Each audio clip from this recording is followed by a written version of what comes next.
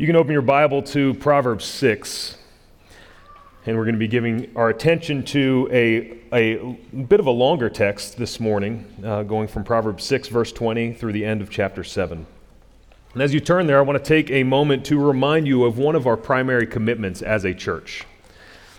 We are committed to this book. We are committed to the Word of God, the Bible, the inspired, inerrant, authoritative, clear, and sufficient Word of God to us and for us. Through this book, God speaks.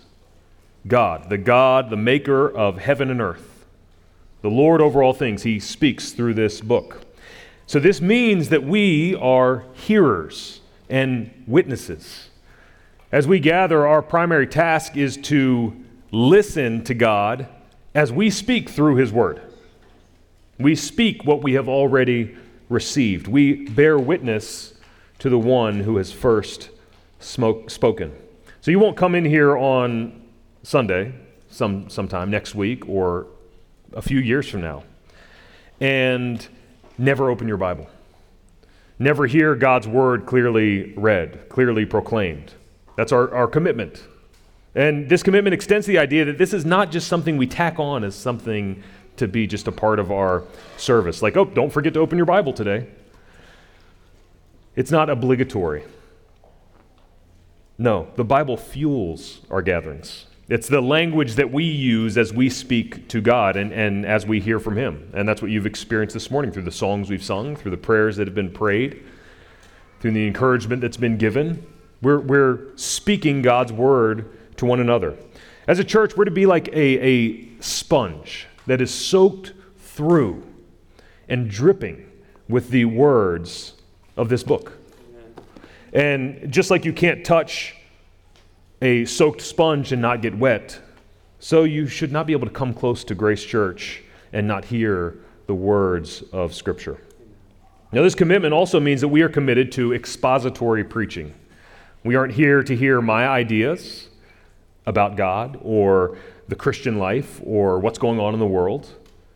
We are here to hear what God says. Amen. So we preach verse by verse through books of the Bible, and as pastors, we labor to speak what Scripture speaks. Now, you likely know this if you've been attending this church for any length of time. You've heard me or Larry or John or Chris say this before, so why am I reminding you of this? I want to remind you of this morning because we are prone to forget. And we are prone to forget that listening or not listening to these words is a matter of life and death. It's a matter of flourishing and destruction. When God speaks, He speaks words that are both words of life and blessing and death and destruction. There are only two ways to live. Either we listen and receive and live, or we ignore and reject and die. This is serious stuff, sobering stuff. So we must listen, and we must keep God's Word at the center of our lives and our thoughts. We must desire His wisdom from the beginning, and we must walk in His ways. And this is the message of Proverbs, especially these first 9 chapters. And its message is much like the rest of the Bible. It holds out to us the goodness of God's ways, the goodness of living according to God's created order. And it calls on us to listen to Him and to follow Him alone. The Bible tells us that God has broken into our sin-sick world because of His love and for His glory. And so then our response to this work of deliverance, to this salvation that Scripture tells us of, is to, as Deuteronomy 6:5 says, love the Lord your God with all your heart and with all your soul and with all your might. Our response is as Joshua 22:5 says, to walk in all His ways and to keep His commandments and to cling to Him and to serve Him with all your heart and with all your soul. And we need one another to do this. That's why we gather together, to remind one another of what we've heard, to remind one another of who God has shown Himself to be, to remind one another to walk in His ways. And our text that we're going to look at this morning begins in the same place. And if you're there, Would you follow along with me as I read, beginning in Proverbs 6, verse 20. I'm going to read a couple verses, then make a few comments. This is the word of God. Again, God is speaking to us. Proverbs 6, verse 20. My son, keep your father's commandment and forsake not your mother's teaching. Bind them on your heart always. Tie them around your neck. The wise teacher has been making this plea again and again. And again, it's something we see throughout the Old Testament in particular. We see this in Deuteronomy 6. It's like this, the chorus of his song over these first 9 chapters. That's what this plea is. To listen to your parents so that it will go well with you. Love wisdom, and you will walk in the way of life.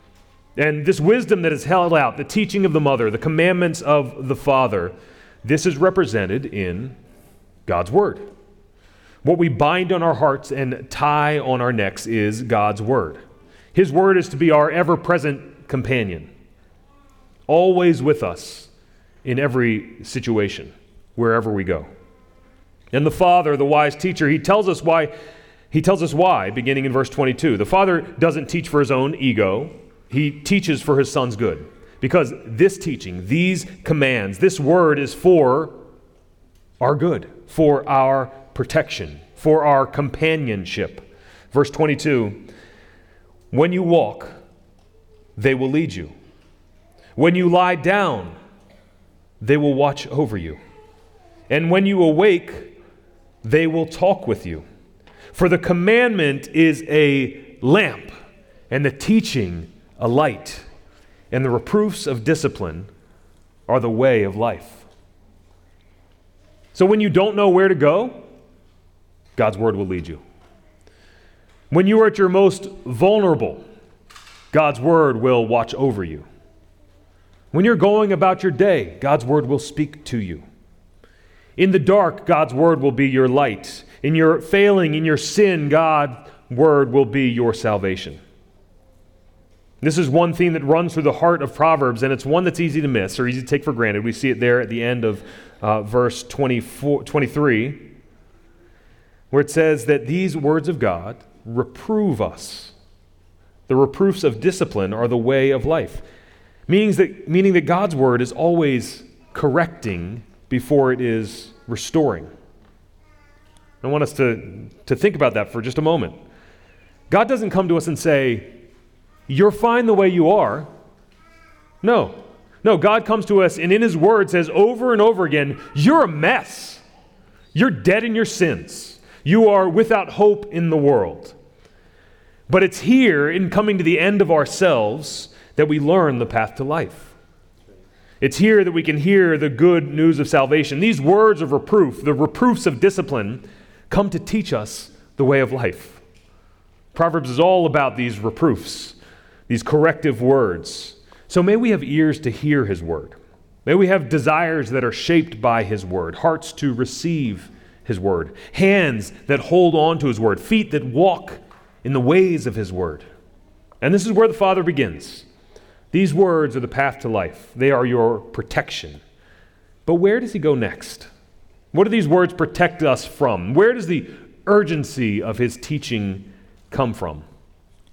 Well, this is where our commitment to expository preaching can be really helpful for us. You see, there are some topics that can seem just easier to avoid. Some things we don't really want to talk about much. It might be because they're unpopular, maybe because they're uncomfortable, maybe because they might step on people's toes. But God knows what we need.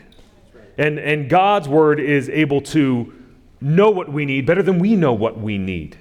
And our text today is filled with an urgency that is meant to encourage us on the path of life. So what is the greatest concern in this moment of the Father for his Son? We see this in verse 24. Why must the Son guard his steps, guard the word? Why? Verse 24, to preserve you from the evil woman, from the smooth tongue of the adulteress. The Father does not mince words. He's not nervous to talk about sex and fidelity with his Son. He does not shy away from difficult topics. He goes right to the place where he is most concerned his son is most vulnerable, where he is in greatest danger. And it's this category of adultery. It's that temptation to desire what is not yours, to be unfaithful to the commitments you've made, to covet another man's wife. And instead of just stating the seventh commandment, which he could have done, he could have just told his son, the Lord said, you shall not commit adultery. Don't do it. And we could be done. But the father doesn't do that. Instead of just telling him, he intends to show his son by painting a picture of reality. And he uses God's gift of imagination in order to help his son know wisdom. You see, we live in a world that tells us really experience is the path to knowledge. If we want to know something, then we should go do it. Good or bad. We often think that experience is the best teacher. But experience is not the best teacher. God is the best teacher. The Bible, the Word of God for us, is the best teacher. And I've said it before, where the world says you must live in order to learn, Proverbs comes along and says, no, you must learn in order to live. And in Proverbs, what we receive is not only this call to live, but we receive stories that we are able to live into, that we are able to enter into, that we are able to experience so that we might learn. Proverbs gives us pictures of reality. My daughter Caitlin told me that it's kind of like Proverbs is like a snow globe. She said, you can use that if you want to in your sermon. You can use that. It's like a snow globe, a little picture of reality. Pictures and stories so that we can know how life works and then live accordingly. And that's what we receive in our text today, this picture of reality, this picture of what it looks like to be seduced by an adulteress. And this is a lesson you don't need to learn through experience, thank God. It's a lesson you should not learn through experience because it will kill you. And we're going to look at our text under just two broad headings this morning. Number one, the high cost of adultery. And number two, the path of adultery. So number one, the cost of adultery. Here's the father's warning. We see it in verse 25. Do not desire her beauty in your heart, and do not let her capture you with her eyelashes. The father recognizes that adultery begins with our desires. It begins with what's inside of us. We want what we do not have, so we covet. And the father says, don't do it. Notice also that the father recognizes beauty. She might be beautiful, but it's not beauty for you. For you, it's irrelevant beauty. One pastor comments, he says, if only evil were always ugly, life would be simpler. If only everything were color-coded to make it obvious. If only there were warning labels on all the poisons. But in this world, disaster can be attractive. In this world, disaster can be attractive. And then he quotes 2 Corinthians 11:14, even Satan disguises himself as an angel of light. This is the world that we live in, a world in which disaster can be attractive. The temptations that we face are temptations precisely because they come to us in packages that seem attractive. They come to us looking like they will make us happy, that they'll add enjoyment or goodness to our lives. But we need wisdom. We need God's wisdom to see through the deadly lies that seek to wear masks of truth. This wisdom will lay bare to us the high cost of adultery. Hear how the Father describes this cost, beginning in verse 26. For the price of a prostitute is only a loaf of bread, but a married woman hunts down a precious life. Then he asks, can a man carry fire next to his chest and his clothes not be burned? Or can one walk on hot coals and his feet not be scorched? So is he who goes into his neighbor's wife. None who touches her will go unpunished. People do not despise a thief if he steals to satisfy his appetite when he's hungry, but if he is caught, he will pay sevenfold. He will give all the goods of his house. The Father compares this desire and flirtation with carrying fire next to your chest. Fire, when we bring it close to our clothes, only does one thing. It's the same thing that walking on hot coals does to our feet. Do you know what that is? It burns them. And this is what adultery does to those who engage in it. It will destroy you. It will cost you your life. Then the teacher makes this argument that we might have sympathy on someone who steals food so that they don't starve. There's mercy for this person. But for the one who commits adultery, it will cost him everything he has. I was recently talking to a friend who told me of a conversation they had with someone else who was talking to their financial advisor, and how their financial advisor told them that the most devastating thing that one can do for your financial future is get divorced. If you want a brighter financial future, then don't get divorced. And since the majority of divorces are caused by infidelity, don't commit adultery. Now that's the world's wisdom. But God's wisdom is even more blunt than that. We don't have to read any surveys about reasons for divorce. We don't need to gather any divorce statistics. We just need to read the Bible. Look at verse 32. He who commits adultery lacks sense. He who does it destroys himself. This is far more severe than just being a bad idea. This verse says that adultery will destroy you. It will show you to be the fool that you are. And notice whose fault this destruction is. It's self-destruction. He, the adulterer, will destroy himself. Verse 33 says that he will get wounds and dishonor, and his disgrace will not be wiped away. Adultery will be this man's legacy. His grandkids will be like, oh yeah, Grandpa was the one who committed adultery. But not only does the adulterer destroy himself, it affects everyone else. Now, movies and TV shows and that little voice inside our head might tell us that it's completely innocent. No one else will ever know. It'll ask us, what's the big deal if this takes place between consenting adults? We just want to be happy. But the Bible tells us that sin never stays secret. God knows it all. He sees it all, and our sin will find us out. And in the case of adultery, others will eventually find out, including the husband of the woman who commits adultery. And this is where the father turns as he warns his son, verse 34. For jealousy makes a man furious, and he will not spare when he takes revenge. He will accept no compensation who refuse, though you multiply gifts. There's no easy out for the man who takes another man's wife. So the father presents to the son, to us, the ugliness of adultery, the high cost of adultery, the insanity of adultery. For the adulterer, the problem is not just that you were selfish, that you didn't consider others' interests more important than your own. The problem is that you played with fire and you destroyed yourself. And Grace Church, we should talk about sin this way, with this same bluntness. We should talk about it this way to one another. We should talk about it this way with our children. I came across an article this past week that was discussing how we often miss the point in how we talk about the problem of pornography in our culture today. We live in this culture stained with the filth of pornography, but oftentimes the arguments that we use for avoiding it only speak about its selfishness. It's just self-centered, so don't do it.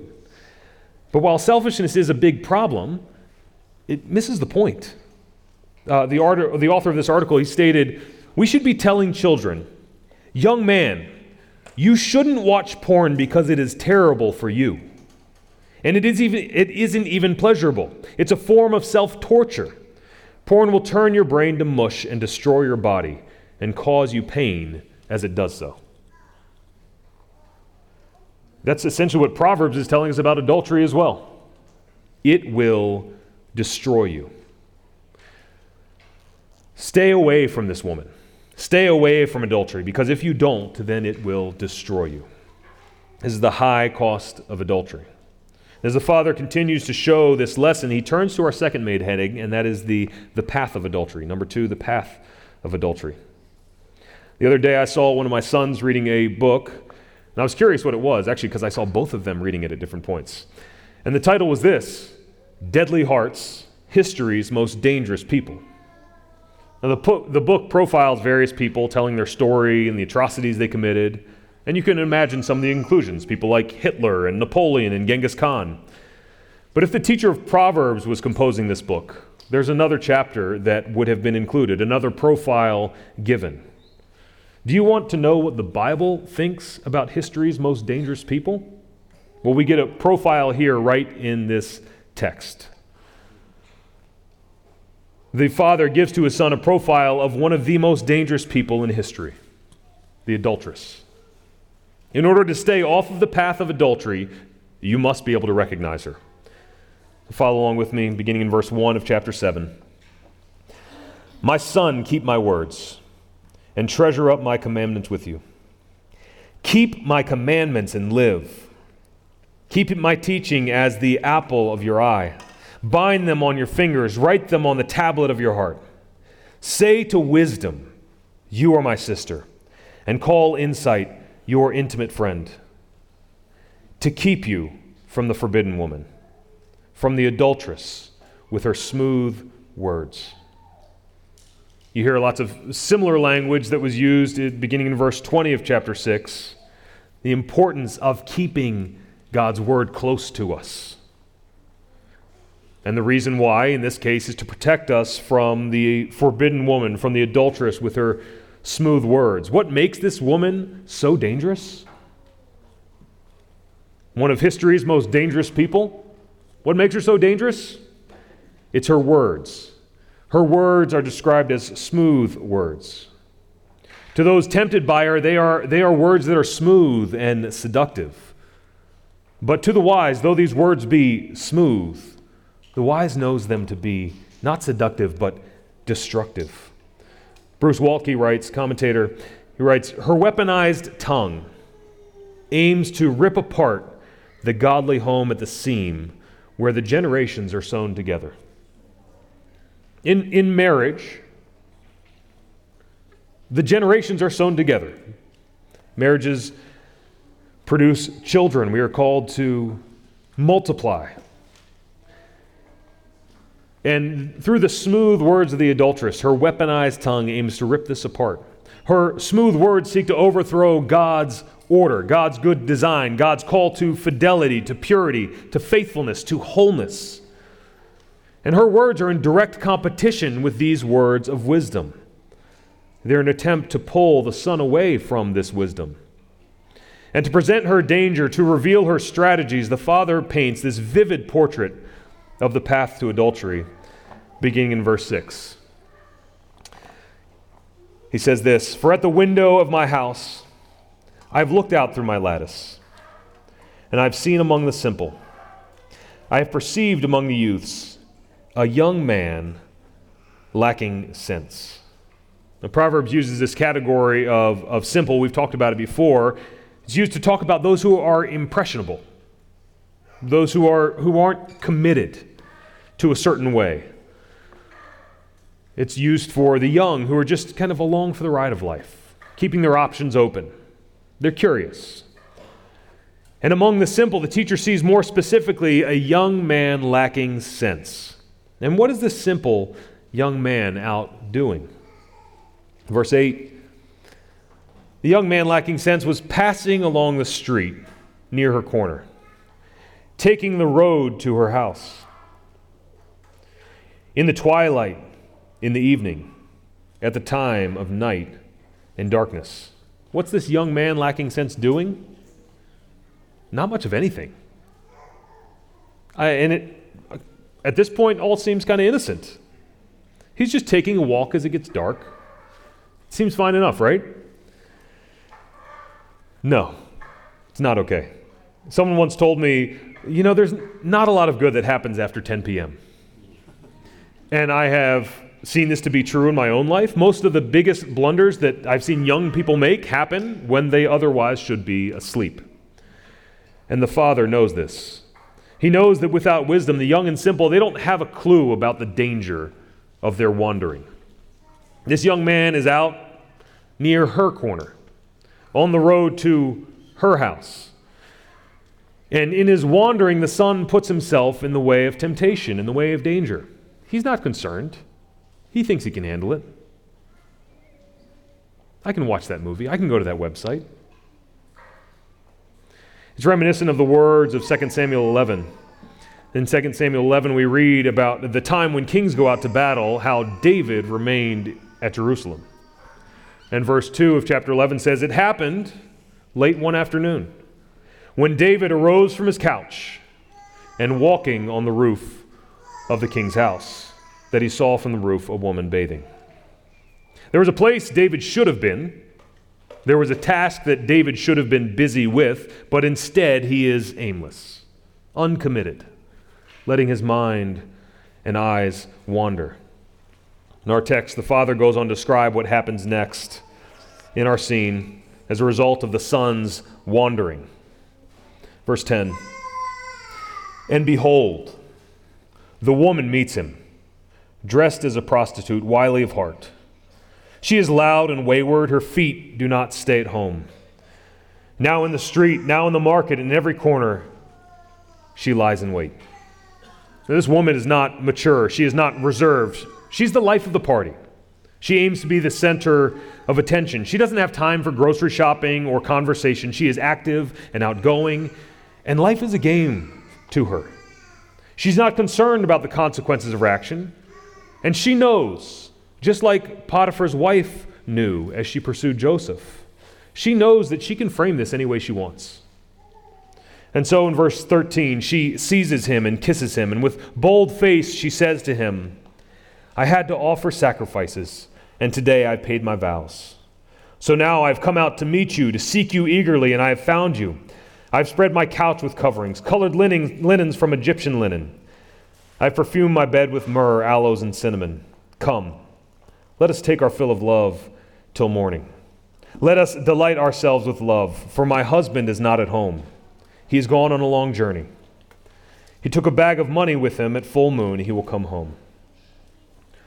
Her words to this young man lacking sense, they hold out the promise of pleasure, of anonymity, secrecy, of opportunity, of intent.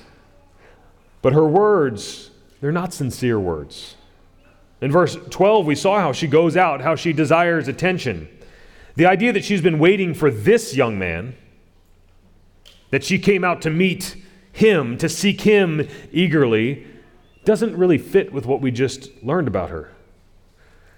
You see, she wasn't seeking him because of who he was, because of his attractiveness, but because of his stupidity. He's a young man lacking sense. She invites him into her home to take their fill of love, and her argument is not that adultery is right and good. Her argument is that no one will know, that they can get away with it. My husband is gone. What happens in my house will stay in my house. In the words of one song, what happens down in Mexico will stay in Mexico. No one will know. And then, as if under a spell, the young man follows her. Verse 21, "With much seductive speech, she persuades him. With her smooth talk, she compels him. All at once he follows her, as an ox goes to the slaughter, or as a stag is caught fast till an arrow pierces its liver. As a bird rushes into a snare, he does not know that it will cost him his life." The scene ends with the certain destruction of the young man. It doesn't matter what door the young man enters. Just like an ox that goes into a slaughterhouse, every door leads to death. This path will cost him his life. There was a season several years back that a few acquaintances that I had, all in ministry of some capacity, all experienced moral failure and lost everything they had. I was talking to a seminary professor, a friend of mine, and he said, I read Proverbs every day. I read a proverb every day. And every month, on the 7th day of the month, I come to Proverbs 7. And every month I'm reading this narrative and I'm thinking, young man, don't go in there. Don't do it. And every month he does it. And I wonder why. Why do I need this reminder every month? And he was sobered by what had been going on in these acquaintances that we both had, and just said, I need that reminder every month. And this was a man that you would know his name, and he is nearing 70. And he said, I need this reminder every month. Because we're prone to wander. We're all susceptible. We are called to take heed lest we fall. So let us be sobered by these words. We know that this step will cost him his life. He should know that it will cost him his life. Yet through the door he goes, and it will cost him his life. And after showing this path of adultery, the teacher comes back to directly address his pupils. Verse 24, and now, O sons, listen to me. Be attentive to the words of my mouth. Let not your heart turn aside to her ways. Do not stray into her paths. For many a victim has she laid low, and all her slain are a mighty throng. Her house is the way to Sheol, going down to the chambers of death. Oh, young men who are here, listen to me. Old men who are here, listen to me. Be attentive to the words of my mouth. Let not her heart turn aside to her ways. Let not your heart turn aside to her ways. Do not stray into her paths. For her house is the way to death. You know, the vividness of this story is like the stuff of Hollywood. It's actually better than the stuff of Hollywood because it's true and honest in its ending, where it goes.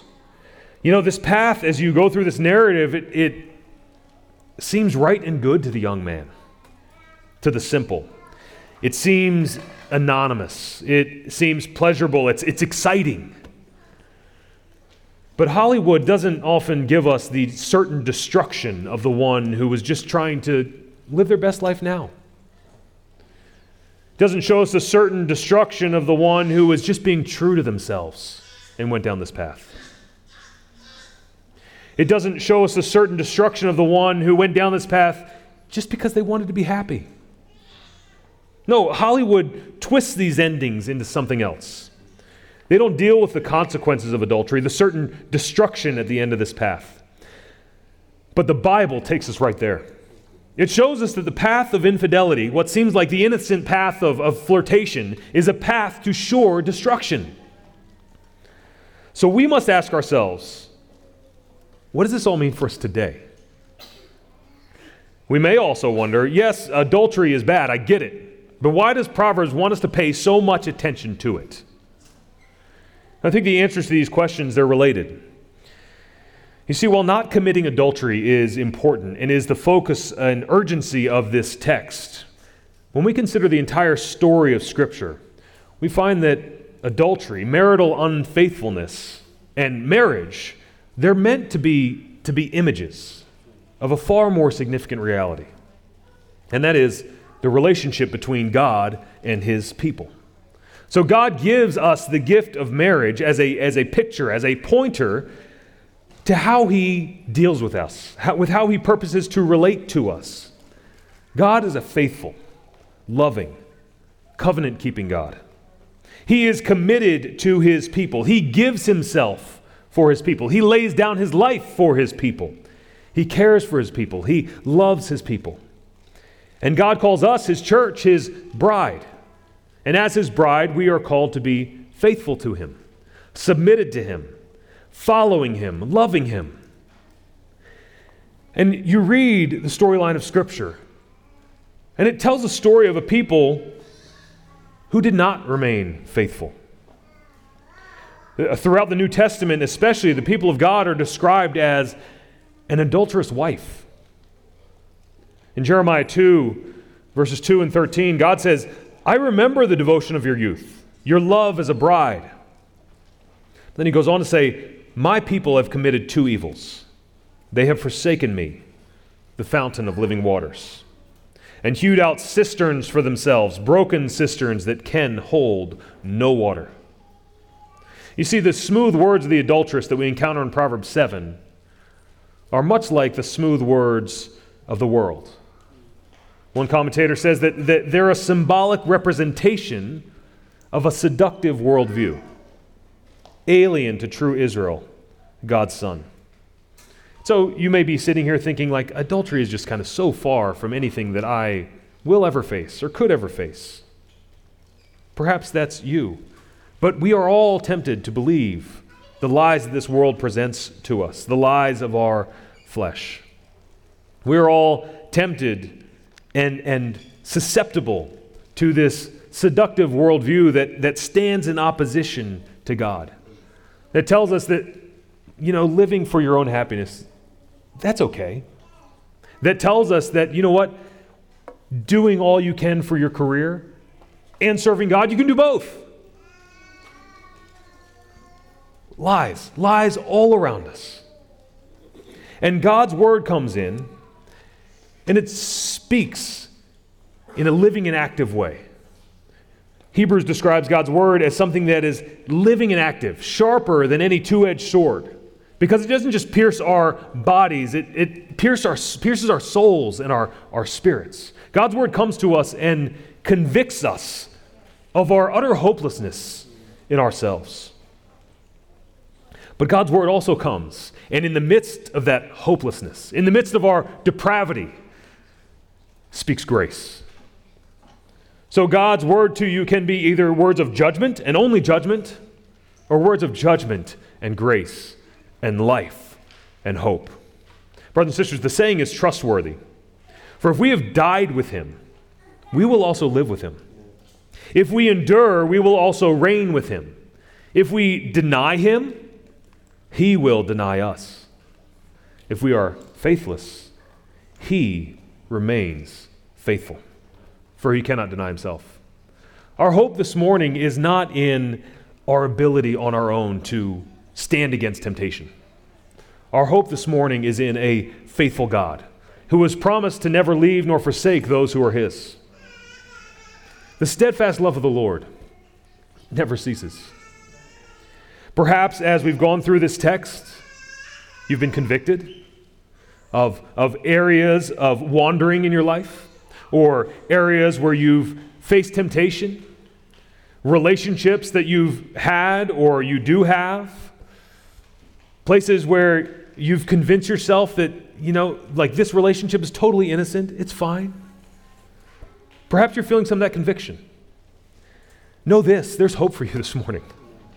There's hope for you as you repent of your sin, as you turn and you trust in our good and faithful Savior. Because his mercies, they never come to an end. They are new every morning. Great is his faithfulness. Lamentations 3 says, "The Lord is my portion, therefore I will hope in him." The Lord is good to those who wait for him, to the soul who seeks him. Maybe you're in a place where you don't want to wait any longer. But the Lord is good to those who wait for him. It is good that one should wait quietly for the salvation of the Lord. It is good for a man to bear the yoke in his youth. May the Lord give us grace to walk in his ways faithfully before him. Would you bow your heads and pray with me? Father, we're sobered by the urgent warning of this Father, the urgent words of this Father to his Son. We live in a world that wants us to give in to our sin, that wants us to believe that we should be pursuing our own pleasure, that we should be defined by whatever we want to be defined by.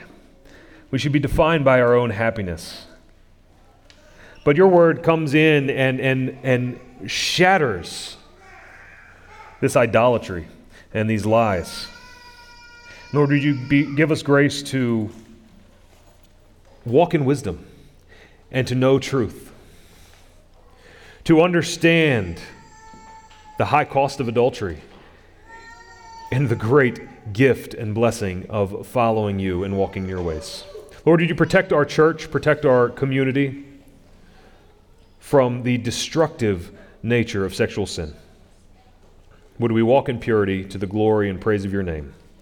Amen.